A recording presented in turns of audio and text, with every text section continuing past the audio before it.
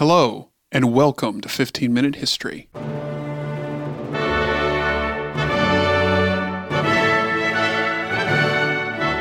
This season, we'll teach you about important people and the lessons their lives teach us. If this is your first time here, then thanks for joining. Stay connected with us at our website at 15minutehistorypodcast.org, where you can find transcripts and older episodes. Now, let's start the show. Most people around the world take time at the end of a year to pause and reflect on their lives. We see family and friends, exchange gifts, and share in our common humanity in good times and bad. For people of faith, celebrations of Hanukkah, Christmas, and other festivals bring a renewed sense of community and love into our lives. This has also been true in times of great trial and tragedy. One of my favorite Christmas stories comes from the muddy trenches of the First World War in 1914, and I'd like to share some words from those who experienced them to close out this year for you, our wonderful and growing audience. 5 months into the First World War, as the European powers were hurling their young men into barbed wire and machine gun fire, Pope Benedict XV issued a plea that the guns may fall silent at least upon the night the angels sang. The governments of the warring nations ignored the pontiff's call, and generals ordered their men to continue to fight while the rest of the Christian world celebrated the birth of Jesus. But as midnight approached on Christmas Eve, in multiple sectors along the western and eastern fronts, officers spoke in hushed tones in English, German, French, and Russian about giving the soldiers under their command a break from the terrors of war. Artillery that had fired constantly since the late summer fell silent, and when the new day began, all was quiet. When the sun broke over the horizon and brought light to the shattered battlefields of Europe, flags of truce fluttered in the air over some trenches. Then a few brave men popped their heads up over the battlements, and they survived. Then more, and gradually entire regiments cautiously assembled in front of the trenches. Laughter soon filled the air as men exchanged gifts with one another and kicked footballs around. In some parts of the Western Front, English, German, and even French soldiers carefully picked their way across no man's land with white flags in one hand and packets of food, drink, and cigarettes in the other. They approached the enemy and exchanged gifts and words of Christmas greeting.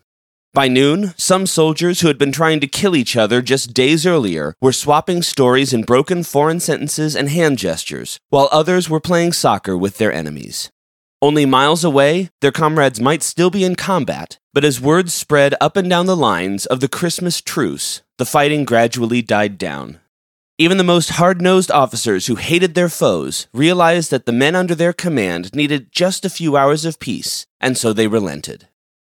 As darkness fell on a continent beset by war, families went to church or gathered around the dinner table to pray for their loved ones in the trenches. And those loved ones enjoyed what would be, for many of them, their final hours of peace.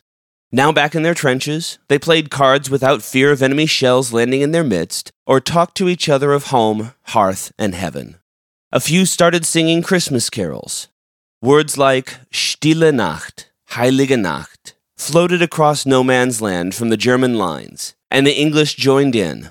All is calm, all is bright.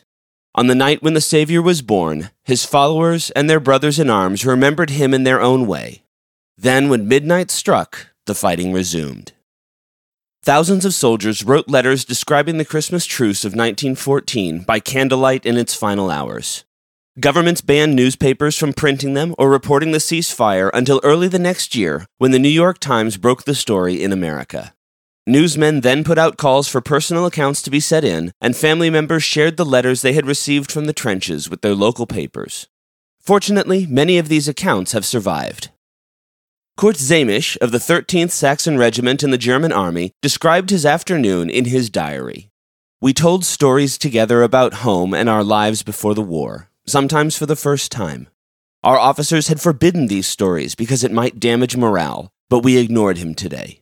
Then the English set up a flag of truce, and we met them on the field, not in arms, but in friendship.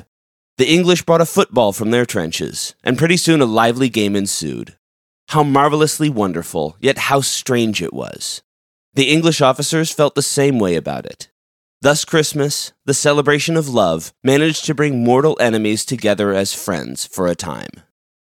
Paul Devereaux, a medic in the French army, wrote home to his mother about the mixed feelings he had about the truce in his sector of the line.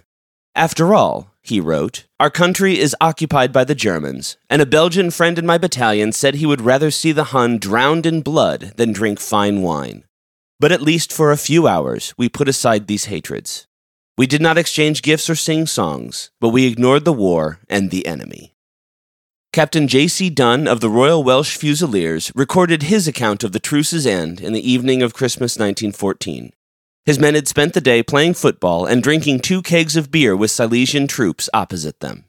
At 8:30, I fired 3 shots into the air and put up a flag with "Merry Christmas" on it, and I climbed on the parapet. The Germans put up a sheet with "Thank you" on it, and the German captain appeared on his parapet. We both bowed and saluted and got down into our respective trenches. He fired 2 shots in the air, and the war was on again. Tragically, many of the men who wrote home of the truce did not live to see the new year. Captain Robert Miles of the King's Shropshire Light Infantry Regiment wrote home to his family, who then published part of his letter in the Daily Mail in London in January 1915. "We are having the most extraordinary Christmas day imaginable. A sort of unarranged and quite unauthorized but perfectly understood and scrupulously observed truce exists between us and our friends in front. The funny thing is, it only seems to exist in this part of the battle line. On our right and left, we can all hear them firing away as cheerfully as ever. The thing started last night, a bitter cold night with white frost, soon after dusk when the Germans started shouting, 'Merry Christmas, Englishmen,' to us.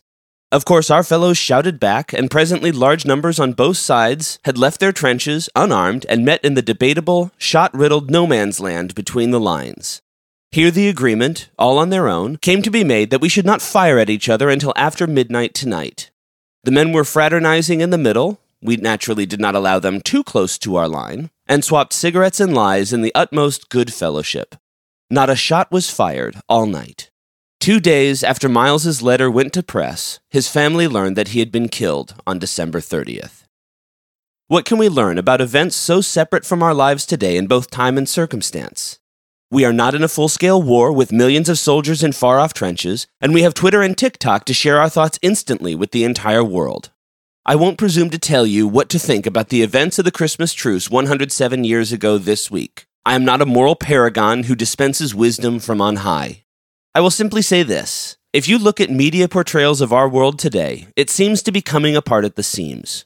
Politicians and pundits are determined to divide us along racial, ideological, and medical lines. When I read stories like the Christmas truce and the First World War, it reminds me to be thankful that I do not live in times like those, but it also confirms my belief that beyond all the division and vitriol spewed out by those in power, there is a common humanity in each one of us. Some hide it pretty well behind angry rhetoric, but I try to remember that even those with whom I have passionate disagreements and arguments are people first and opponents second. I may not like what they have to say or how they behave, but I dare not judge them or try to ruin their lives. If I did, I would be little better than those who screech on Twitter for people to be canceled, or politicians of all stripes who work to silence opponents and deny them their God-given rights. May we all, as human beings first, remember that and try to be a little kinder in this new year. From all of us at AET and 15 Minute History, happy holidays, Merry Christmas, and we'll see you next year.